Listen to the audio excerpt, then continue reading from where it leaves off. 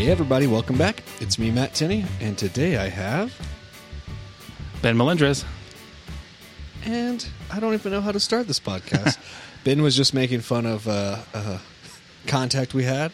I guess not a call for service, but a professional meeting, right? Yeah, it was professional. Well, didn't start that way. What is the etiquette about... I mean, if you meet somebody new, you shake their hand, right? Sure. Man or woman. Correct. Shake, hi, how's it going? You introduce yourself. Hey, it's me, Matt, right? Right. I do that all the time. Hey, it's me, Matt. Oh, I'm with you. Yeah. What transpired when I did that? They said... Well, how about this? Before we even jumped in, have you heard of different ways to, like, remember names? Yeah, like mnemonic device. Right. Yeah. When someone says it, like, either like you repeat the name back to them or you come up with... Like a rhyme. Right. Yeah. Or maybe a feature Sure. about somebody. Yeah, feature. You know, have you ever done this? No, I haven't because I'm professional. You don't remember... How do you remember people's names? I'm really bad at this. I am also very bad at this. I'll have to say their name over and over in my head if I really want to remember what their name is. Right. There's a gentleman that we work named Vic, and he is great about name recognition. But I always notice, like, when he first meets you, he'll be like, hey, I'm Matt. He'll be like, oh, Matt, how's it going? So nice to meet you, Matt. How long have you been here, Matt? He'll, like, say your name multiple times. That's a good idea, actually. I suck at it, but I will always remember this woman because of how she remembered my name. Mission accomplished. So we go out there. We're like, hey, how's it going? I'm Matt. This is Ben. She shakes my hand, and what does she go on to say? She says, oh, hey, little Matt. Hey, little Matt. Yeah. I wasn't even Awesome. sure that it happened. I had to look over at you like, did that just happen? Oh, it did. And forever I will be, hey, little Matt. You will indeed. Yeah. Yeah, it was a little hurtful. Mm-hmm. And she didn't say anything cool about your name. No, but if you guys have any questions, you can email him at littlematt@cabq.com. Oh, my God. It wasn't like, hey, Big Ben, or hey, normal-sized guy named Ben. No, it was just like, oh, hey, little Matt. It was very strange. Yeah, it was shocking to me. Yeah. And you were just talking about storm chasers? What is this? First off, what is a storm? Is it called a storm chaser, or is it some super fancy name that they use? I'm not sure what they're called, but it's basically the people that will look up weather conditions in hopes that a tornado forms so they can be there and film it. But they've gone one step further, apparently, and now people pay them, like tourists pay them, to get a ride close up to a tornado. So, I mean, I've seen some of their vehicles. It's pretty intricate. I mean, they have tons of equipment. How much does that cost? Well, these vehicles were just like Chevy Astro vans, so I guess whatever that costs. That is a top-of-the-line vehicle. Okay, then. well... Have you been in an Astro van? No, Okay. Can't say, yeah. I believe when I grew up, we had an Astro van. Oh, yeah? Yeah. It was great childhood memories in our brown van. So Little Matt. Little Matt in his brown van. Wait, so these people are paying someone to just be taken to, like, the eye of the storm? Yeah, which is, I don't know, for me it was like, these people were paying to see a tornado destroy other people's lives, right? Right. It's like, they're like, oh, look at how cool that house is being destroyed. I'm like, that's somebody's house. There goes someone's childhood memories. Yeah, and these people were really excited, so I don't know. It was weird to see that. So why is that different than, like, watching other, like, destruction? Like watching, oh, there's a fire or there's a flood. Let's turn to the whatever 24-hour news and try to see it. It would be like if there was a tsunami coming to hit wherever you live. Right. And people were charging other people to come there and watch it happen. Yeah, it's... Or like if Godzilla was attacking wherever you live, right? And lots of people were losing their property and to this giant irradiated lizard. Right. And then other people were charged, hey, you want to see a lizard destroy other people's lives? All right, first off, Give me $10. bad example. You're telling me if Godzilla was real, you would not want to see Godzilla. If Yeah. Godzilla was real? Okay, when he's rediscovered, I've seen documentaries on Godzilla. are you telling me that you would not pay to see an actual Godzilla? No. You wouldn't. No. We would have to fight it. I mean... Not if you're, like, viewing from not afar. revel in its destruction of other people's property. How many people do you think truly believe Godzilla's real? Counting me? 2? 1 billion? Where do Don't do Where- it. I can't stop laughing. Where do you think Godzilla lives right now? What do you mean? Where does he live? In the ocean, right? What does he eat in the ocean? I don't know. Does Godzilla live in the ocean? I thought he was land dwelling. No, he comes out of the ocean to attack people. Have you seen the documentary? It just came out a couple of years ago. It's I called haven't Godzilla. No, Yeah, I haven't seen the based on documentary. true events. So this giant radiated lizard Yeah. appears from the ocean hmm and then just eats people or No, just yeah, destroys he- things. He has an agenda. Is his agenda like feeding? Like I he's think it's hungry? just terrorism, right? He's a terrorist. Well, can an animal be a terrorist? Yeah, Because an animal has an agenda of terrorism? yeah. He So wasn't he's- eating. He was just terrorizing people. So think it he's was political. such well-developed brain as a lizard. Yeah. He can actually... His brain's determine probably this. like 3 stories in height. So people believe that this Godzilla lives in the ocean. Yeah. Interesting. hmm And what else happened in this documentary? I think like this crack squad of commandos Okay. like formed together and they fought it off. Or there was one iteration of this documentary where they built giant robots to fight Godzilla. Okay. Yeah, Where are these robots now? I don't know. Did the robots win? Yeah, What, then Godzilla doesn't exist. He was killed? I don't know. Is Godzilla a male or female? That's a good question. I don't know. I didn't check its nether regions. You couldn't tell by looking at it? No, you shouldn't assume gender, Matt. Well, some lizards show it by their Well, how they're viewed. but you need to ask them like what they identify as. Did anyone ask Godzilla that? I don't think so. They just started trying to kill it? They're mostly trying to survive.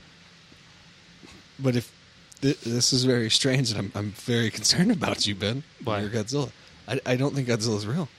Okay. Well, you shouldn't be concerned for me because I don't live in an area typically attacked by Godzilla. It's because we don't have Yeah. water here. He's not going to appear out of Elephant Butte, Right, and start or the attacking desert. New Mexico. I guess you never know. Yeah. That is quite concerning to me. Yeah. What is the Loch Ness Monster, then? A different creature? So that one's completely made up. Don't let them fool you.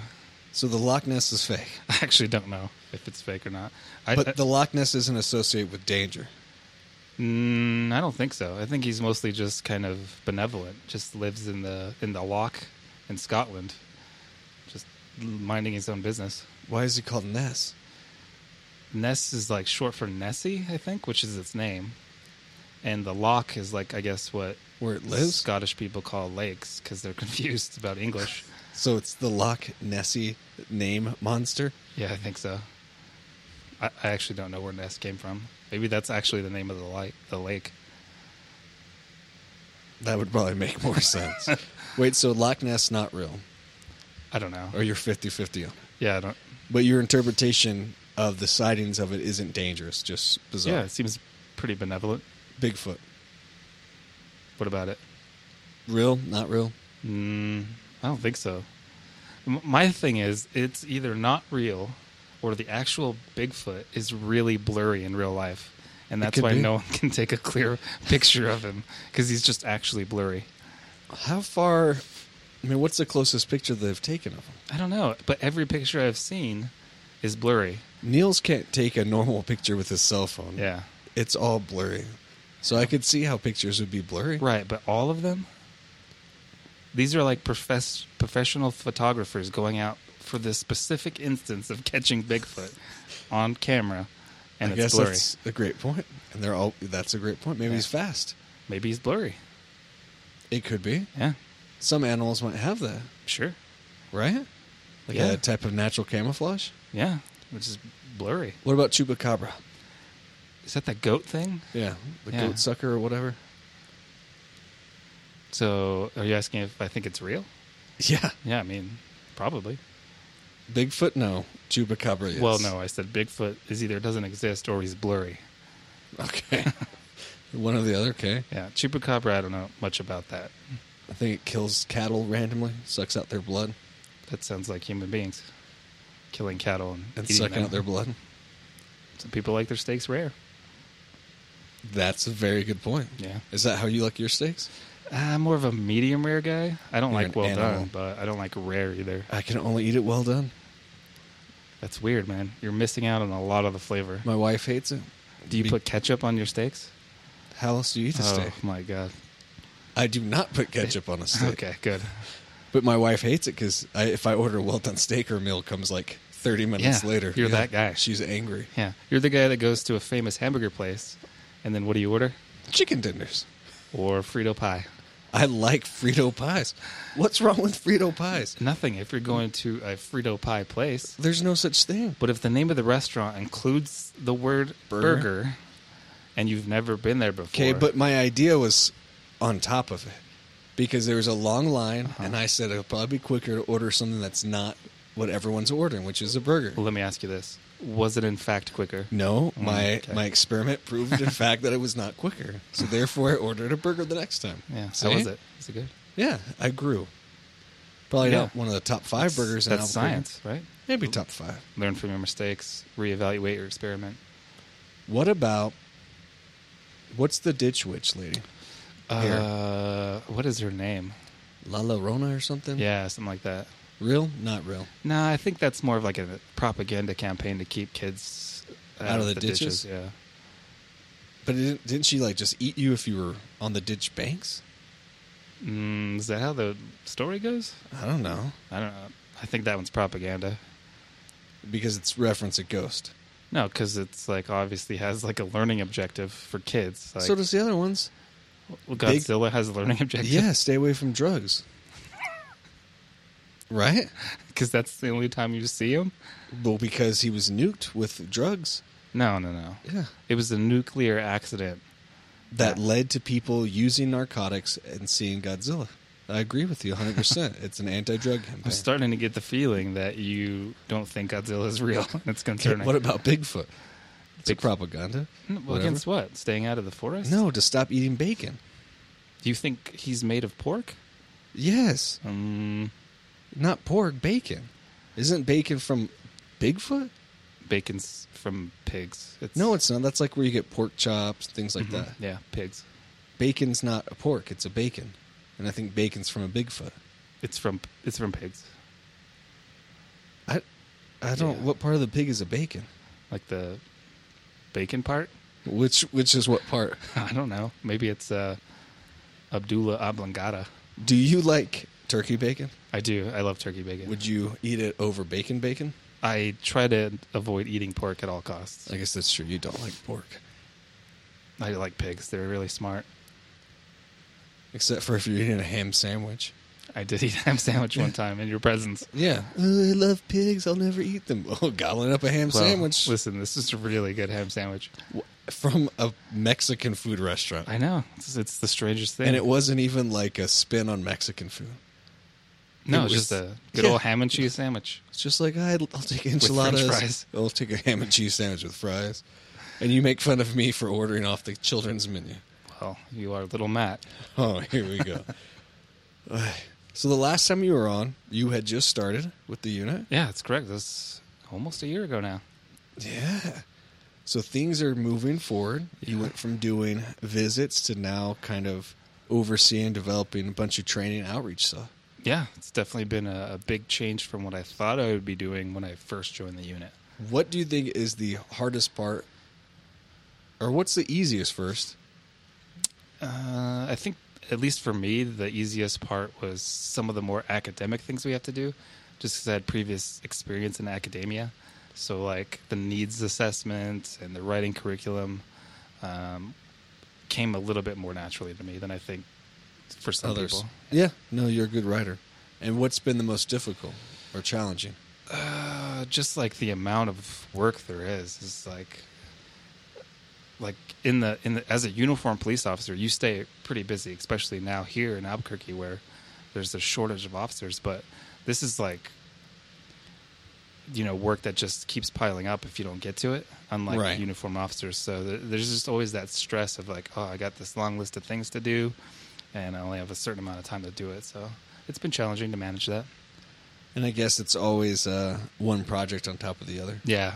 It's never can really accomplish one. Yeah, and another difficult thing for me to get used to is the fact that you're in meetings with high-ranking police officials. That's something you almost never experience in the field unless you're in trouble.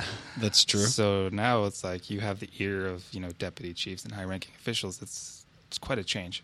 I guess that is true. It's hard to get used to on it. Yeah. So do you see successful programs having to have dedicated folks then in this area of outreach, training, and whatnot? Yeah, I think so. I mean, you mean as far as like detectives and... Yeah, or full-time employees. Yeah, I think for a successful CIT program, you need at least a couple of people dedicated, depending on the size of your organization. But I mean, there really has to be people that are willing to make contact with your community partners and run that. And then if you have a teaching element, that's a whole new thing. It would be very hard to have additional duties on top of that and still be able to keep it. Right, as collateral. Yeah. Seems like a lot of places have that, but I don't quite know if the standards we put on curriculum and whatnot are higher, which I'm starting to feel like they are. Yeah, and I think that's the advantage of having full-time employees is we can have those higher standards, whereas people that are just kind of given this as a supplemental duty have to just get by with what they can do, Right. So, I mean, it has to come from somewhere, either the quality or the quantity or what. So what are your goals then for this unit? Didn't you tell me I had a goal one time? I did. What was that? Everyone is to change the world. Change the world, yeah. I'm going to be a little bit more modest in mine. Maybe change the department. I like that. Yeah, we'll start there, and then... No. Maybe you got to look bigger. Yeah. You're about to do something that could have an impact on the world. What's that? You're going to go and give a presentation to a whole other avenue that's non-law enforcement this. That's true. We're going to be going to the American Psychiatric Association's conference in New York. As far as I know, we're one of the only non-psychiatrists that are going to be presenting there. Right. So it's an honor, and hopefully it'll be good. We'll have some good things to say, some good information to share. That's out in May, so if any of you guys are going to that conference, stop by and check and meet with us and come by and listen to our stories on it if you guys can. We'd love to meet you guys. We're going to be giving a talk on the CIT Echo, which is normally, you guys will hear a didactic from it when you guys are done listening to us nanner-jacking around. And then we're also going to be giving a presentation about, blending the roles of psychiatry with law enforcement. Yeah. So the chair of the Department of Psychiatry, Dr. Towen, will be there, Mauricio Towen. Dr. Rosenbaum, Nils Rosenbaum, Nancy Martin, Dan Duhigg, be us, Dr. Burad, Danny Burad, he's a resident out here. Jen Earhart will be out there. Hope to see some of you guys there. It's a great opportunity to meet and greet. Yeah, it sounds, I think that the blending of psychology and law enforcement is kind of a hot topic in the country right now and will continue to be until we get, better resources for people that are living with mental illness. So it should be great. Right. And I think, it's nice to have these other psychiatrists going to teach other psychiatrists because I think it's a different model of psychiatry that's kind of expanding. Yeah. And so I'm hoping that it takes away some of the fear of liability or, how do we successfully work with law enforcement to better help the stuff?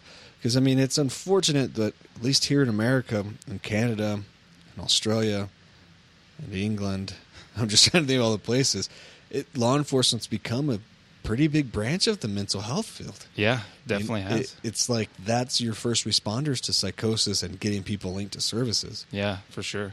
And like you said, working with law enforcement for those who never have that, it's definitely probably a very strange experience. Right. Law enforcement personnel typically, are their own breed for sure.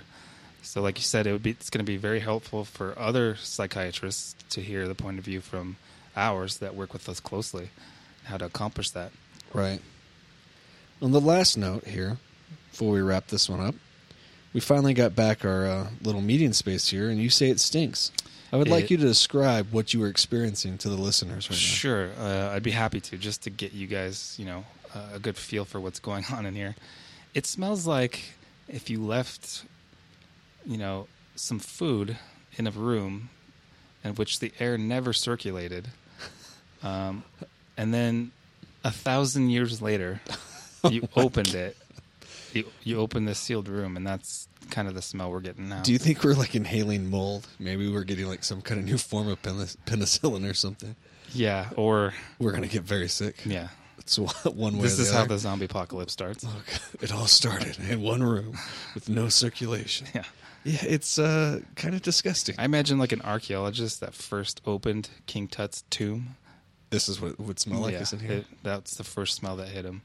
Don't you think other people would be complaining? Isn't it leaking out of the office somewhere? No, there's no air movement in this room. This is its own just, environment. You don't think it's I'm going concerned somewhere that else? we're running out of air as we speak. My God.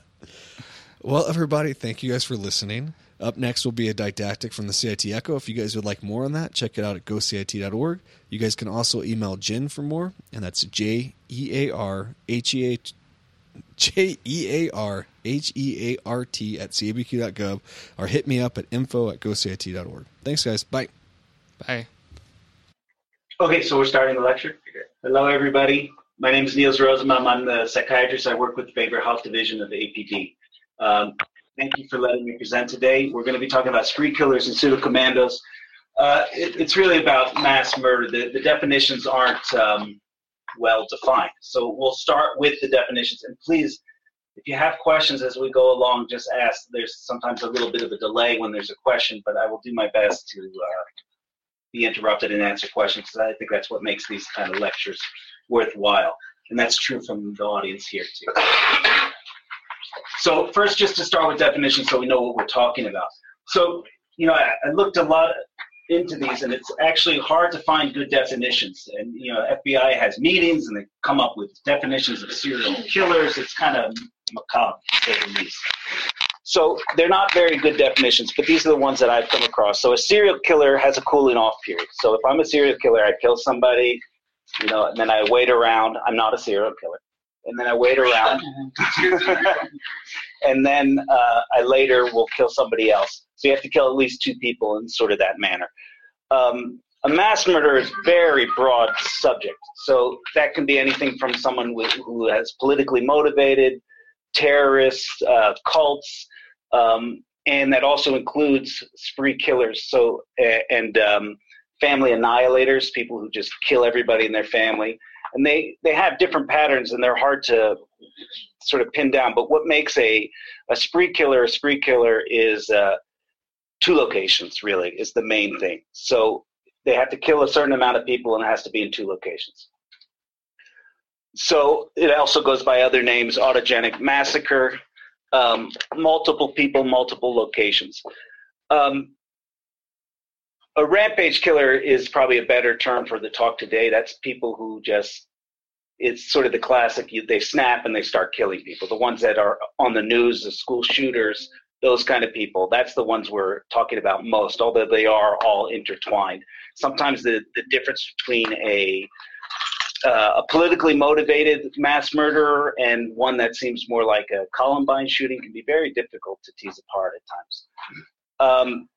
And murder-suicide is an important concept, and unfortunately is not that uncommon. It's usually in the context of a family. So the father is depressed, loses his job, is suicidal, and he is also narcissistic, which means he thinks he's the most important thing in the world, and he's had this sort of blow.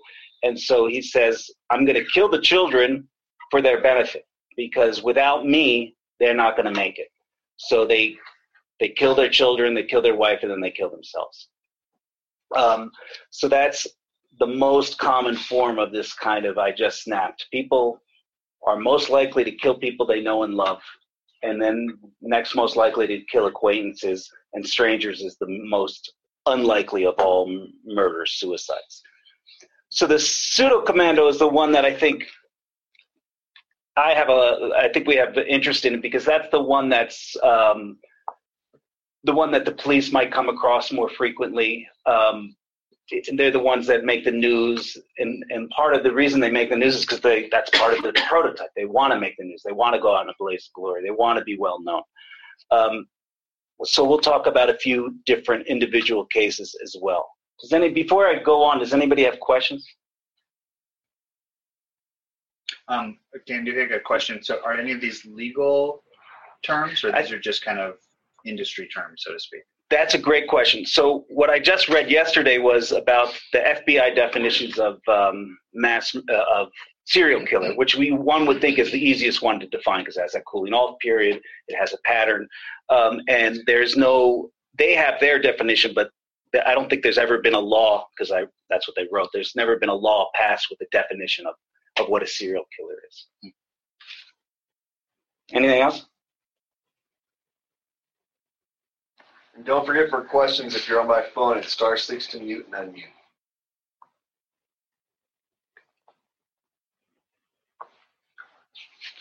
So now just a little bit about the history. Oh boy. So there's a term called running amok. It's made it into the common vernacular, which means like this company is running amok. No one's in charge. Everything's going to shit. It's a nightmare. But the term amok is, and I hope I'm pronouncing it correctly, it is an old term for people who kind of snap and murder people. It's usually with a machete. It's a culturally bound phenomena that happens in Malaysia. So some guy who's sort of brooding and feels slighted, maybe he was insulted or he's kind of an outcast, he kind of flips out, gets his machete, and starts killing people. And it's sort of known that this is part of that culture. And he kills people with the machete until someone kills him. And fortunately, a machete doesn't kill as many people as a gun, but the phenomena is eerily similar to school shootings and other things where people are outcasts. They kind of plan, and then they go on a murder-suicide run. The other big turning point when people look at the history, unfortunately, these things have been happening in all cultures for a long time, and they've been happening in the United States. School shootings and murders happened before Columbine, but in terms of the recent history and the recent publicity, the biggest one, people recognize this guy? Yes, that's Whitman. Texas Tower. So he's the one that killed people from the Texas Tower, and he's a really interesting case for a lot of reasons. One, because he is the first one sort of in America that kind of made the prototype. The guy who snaps and just starts killing people. He also planned out his murder. He was a spree killer by definition because he killed his wife and his mother before he went into the clock tower. And he had plenty of ammunition and he expected to die. And he was an ex-Marine and he was a good shot, and he only shot people once because he was a Marine, one shot, one kill, and he was unfortunately quite good at it. And eventually this was before SWAT, anything like that. And so they got to him and they killed him. So his is a great case for showing that the pattern is really, really difficult. There really isn't a great pattern because he doesn't fit a pattern either, even though he is sort of the first one that set the ball rolling in sort of cultural icons. He was having headaches before this. He was acting irritable. He didn't understand why he was having all these awful, disturbing thoughts. When he wrote a note about killing his wife and mother, he was somewhat matter-of-fact about it and said that he loved them and that he wanted to sort of spare them some of the indignation. He talked about his will. And one of the things that was very interesting is he said, there's got to be a reason for this that I'm not aware of. I want you to do an autopsy on my body.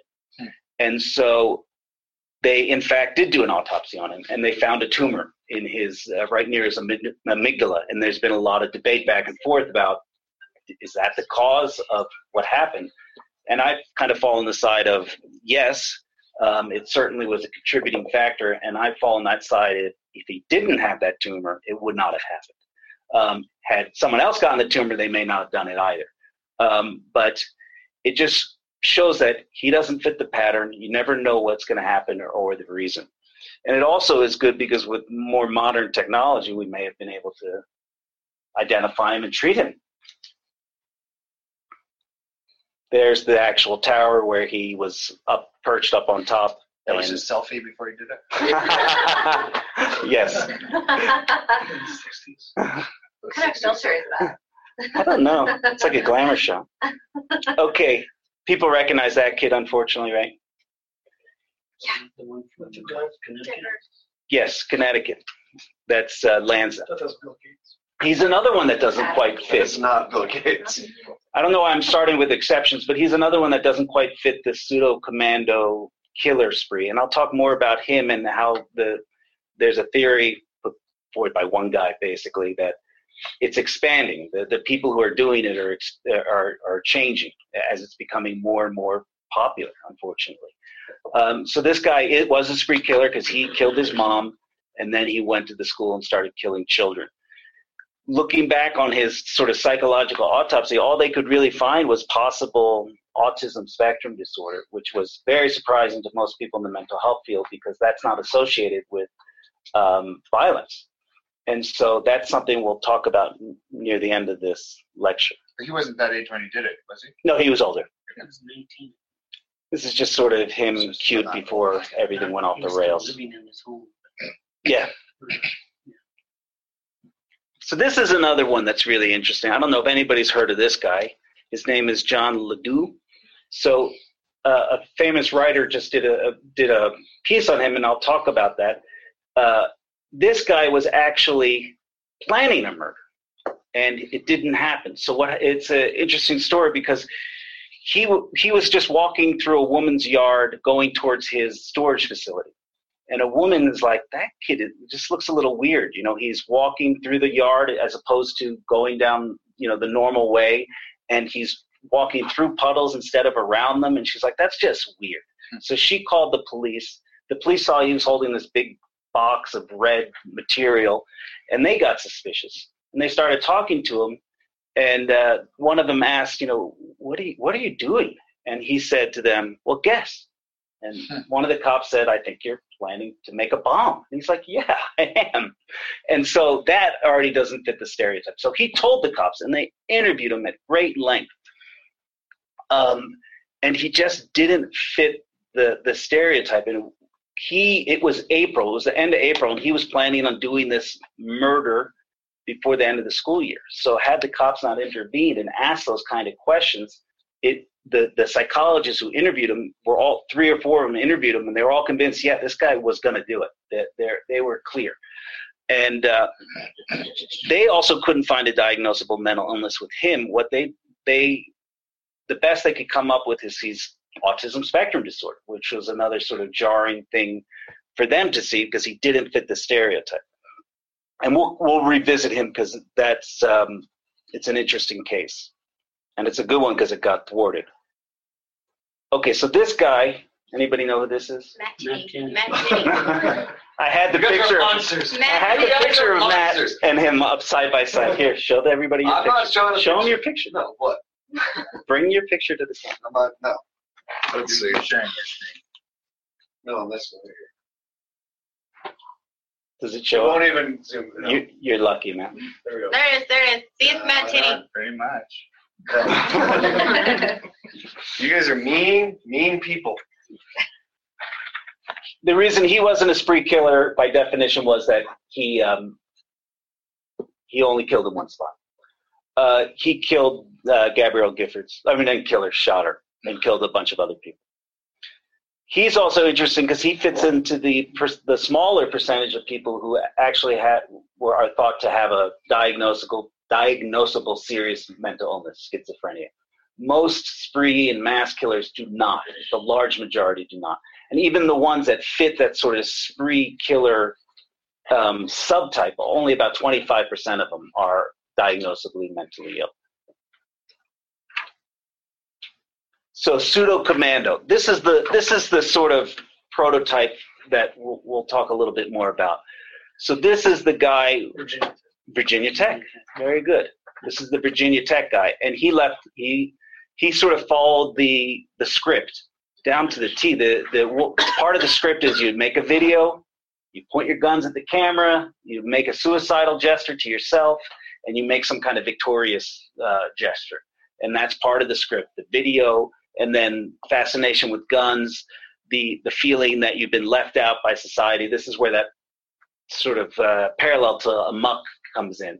And they're all not all, but they have sort of narcissistic tendencies. And I'll talk a little bit more about that. So here's a bit about the mindset of somebody who goes on a mass murder or rampage killing. So this is a quote, and I'll just read it. "To the last I grapple with thee, from hell's heart I stab at thee. For hate's sake I spit my last breath at thee. I give up the spear." Anybody want to guess where that's from? That would be impressive. Wrath of Khan. Don't forget, if you guys are on Yes. by phone, it's *6 to unmute. All right, I will just tell you. I'm pretty sure it's Macbeth, isn't it? That's what I thought it was, honestly. Yeah. But it's and it's interesting you bring that up because Macbeth has a lot of themes about revenge and being slighted, and this idea of revenge as being justifiable has been part of our society for a long time. That it's okay if you're going to kill somebody, but you do it for revenge, then that's okay, and that's still in our psyche to this day. Well, he killed him, but that guy was messing with his wife or something, so it's understandable. But these guys have the same kind of thinking that they've been wronged, so revenge is a psychological construct that seems fair. This is actually from Herman Melville from Moby Dick. So this is him stabbing Moby Dick with a spear, knowing that he's going to die. So he sort of took Moby. It was a murder-suicide of the whale that had been torturing him. The one on the bottom is from Cho, this guy. All the shit you've given me, right back at you with hollow points. Basically, the exact same sentiment, right? You ruined my life. This is what you deserve. And he knew he was going down too. So more about that. So if you look at sort of the game of life, some people have narcissism, and narcissism is a pretty common term. Just everybody should have some healthy narcissism. I'm a decent person. I'm worthwhile. That's fine. Some people have more narcissism than others. And if you have a sort of overextended narcissism without any backing, so to speak, you're at more risk for a narcissistic blow. And what a narcissistic blow is, I think I'm the greatest gift to women, and then I go and I ask somebody out, and she's like, laughs at my face. And that's a sort of a kind of theme that runs through a lot of these rampage killers. That's that narcissistic blow. And so it brings up these kind of nihilistic, which means I just want the whole world to burn down. I don't care about anything. And that's very regressive, meaning that, and I read a good article about this by the editor of the DSM, who said that these folks are like children losing a checkers game and they tip over the table. Well, you guys cheat and this is stupid and it's not fair and you're persecuting me. And they knock over the table. But instead of doing that, they go on a rampage kill, which is a little worse than knocking over the table.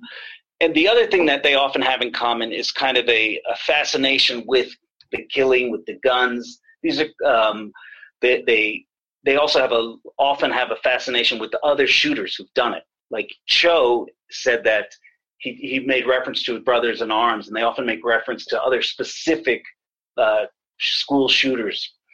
They also have if they don't have frank psychosis like Loeffner, they sometimes have magical thinking, which is also a childhood stage of development. It's normal as a child to have magical thinking. Oh, Santa Claus is real. I'm playing this game and I have an imaginary friend and this kind of stuff. That's sort of magical. It's not quite way out there crazy, but it's just kind of these beliefs that don't kind of hold together. So they often have that. The other is they feel justified. So even Cho compared himself to Jesus Christ. I'm dying for the behalf of everybody else. I'm going out and I'm going to absorb all this suffering and people are going to look up to me and revere me at some time. Okay, so we talked a little bit about this, but I think it's worth talking a tiny bit more. So how much of a link is there to mental illness? And this is where it gets very tricky. And this is that article by the editor of the DSM. There's a big, in psychiatry in general, there's a big debate about where does pathology begin and where does normal end, and how much is moral shortcomings and how much is pathology. So you have Whitman, who had a brain tumor. That seems to me more sort of medically based, psychiatrically based. But But if you look at just diagnoses, most of these guys don't fit into diagnoses. Most mass murderers don't fit into good diagnoses. It's just sort of this kind of theme, and even the theme isn't very good. It's the best we have. And it's such a kind of a vague theme that it's hard to use it usefully. For a diagnosis to be a diagnosis, it has to be useful in some manner. So, okay, we have schizophrenia, now we have that diagnosis, now we can study it, now we can treat it. But if you have like the pseudo commando, it's too vague, and you'll start diagnosing half the teenagers, in 8th grade with pseudo commando disorder. There was one person who had a large, about 400 serial murders and not serial murders, spree killings. They said less than 25% of people had a diagnosable mental illness. Okay, so contagion. This is an interesting article, and I think it's worth reading. This is by a guy named Malcolm Gladwell, and he talked about the idea of contagion. And so that, unfortunately, the rates of these murders have been going up. The last time I gave this talk, they weren't really going up, but now they actually are. And one of the thoughts is there's this sort of contagiousness to it. And so he likened it to a mob mentality. So in a mob, there's kind of each human being has a tipping point. The mob is out there, stealing, looting, burning cars. The first person who does it, obviously, very low threshold for starting to riot. They're breaking things. They're angry. They're getting the ball rolling. And then that second person has a threshold of 1. He won't do anything unless somebody else is doing it, and so on and so forth until you have the threshold of 5 and 6. Like, I seem like a normal, reasonable person most of the time, but I'm not going to break into a car and light it on fire. But if everybody in my neighborhood's doing it, who knows what I may end up doing. So it's that sort of contagion, that the first person to the last person, they're quite very, very different.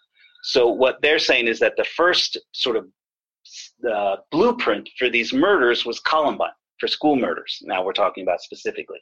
They wrote the script. And so they were really deranged, these guys. And they were, one of them was just so antisocial, like no remorse, and he just wanted to kill people. And he's the kind of person you would expect would do something like this, like just awful. But it got less and less. The next people who started doing these things were less that way. And it was harder than people, is it the music? Is it this? Is it divorce? Is it because they're abused? And we couldn't find a good pattern. And what was more disturbing, according to this article, is that it was kind of spreading. The threshold for these, it didn't remain at, you got to be an antisocial psycho to kill people, excuse me for that language. You have to be a really bad antisocial murderer to do these things, until the point where it gets to this guy, Ledoux, who wasn't antisocial and he wasn't psychotic. He was just kind of autism spectrum disorder, kind of like Lanza. He was an autism spectrum disorder. They're very sort of interested in one subject, and God, it's so sad, but that's the subject he became interested in, was Columbine and mass murders. So he was a student of it, just like a student of, like a young kid who wants to be a film director, studies all the great films. And he would study all these things. And so he would make bombs and practice, and he was bright, and it was very sort of matter of fact. And then there was another good quote in this article. That in the world before Columbine, people like, this is supposed to have quotes on the front and back, played with chemistry sets in their basements and dreamed of being astronauts. Like this guy would post after they arrested him, they got him, I think, on attempted murder, and they were able to get him somehow, and they got him into treatment, and he's on probation, which is good. But he would, they would go look at his videos, like, oh my gosh, this is a killer, let's go look at his videos. You expect something like Cho, this long rant about how I'm going to murder everybody, but his videos were more like, this is how you make a bomb, and it was sort of tedious and boring, and it was more matter of fact. Kind of technical. More technical, yes, thank you. Exactly. Oops. So the last part is, part of the problem is lectures like this, is that we talk about, and I shouldn't do this, but you talk about the killers. Everybody's fascinated with the killers, and you talk about it, and you teach about it, and they do TV shows about it. That helps the contagion, because we're all fascinated with it, because this is an old theory that predates Freud, but he was the one who coined kind of the death drive. And everybody, he believes, has a destructive streak in them. So everybody, has that moment where they just want to smash things and break things and be nihilistic. And so when you hear stories like this, it appeals to our dark side, our subconscious. And so we play a part in perpetuating that, which is a bit disturbing. And now we'll talk a little bit about intervention. And unfortunately, there's very little intervention. There are a lot of groups that try to staff cases and talk about these things, and whether they work or not, there's not a lot of good evidence. For one, these are still, fortunately, very rare and make a small percentage of gun homicides in the United States, or homicides, period. So it's just hard to prove that interventions work. It seems like it worked in the Ledoux case, that they were certain he was going to kill somebody. The police intervened and probably saved a lot of lives and a lot of trauma. But as I was saying before, even if you had a really good profile, let's say they're all narcissistic, all their parents are divorced, and they listen to heavy metal music, and they're below 6 feet tall. You say, okay, then we really know. We know who it is. You still wouldn't be able to find them, because that's millions of people. So even if hundreds of thousands of them make little threats like, oh, I hate my brother, I'm just going to kill him. I think Columbine, those guys were awesome. Kids say stupid shit all the time, and we can't put all of them into the hospital. We can't intervene on all of them. So the science is still lacking badly for interventions. This doesn't mean that we shouldn't try to intervene. It doesn't mean that the science won't get better. But as of now, it's still pretty sparse. And we had a case which we could talk about, but I'd rather see if anybody has questions before I talk anymore.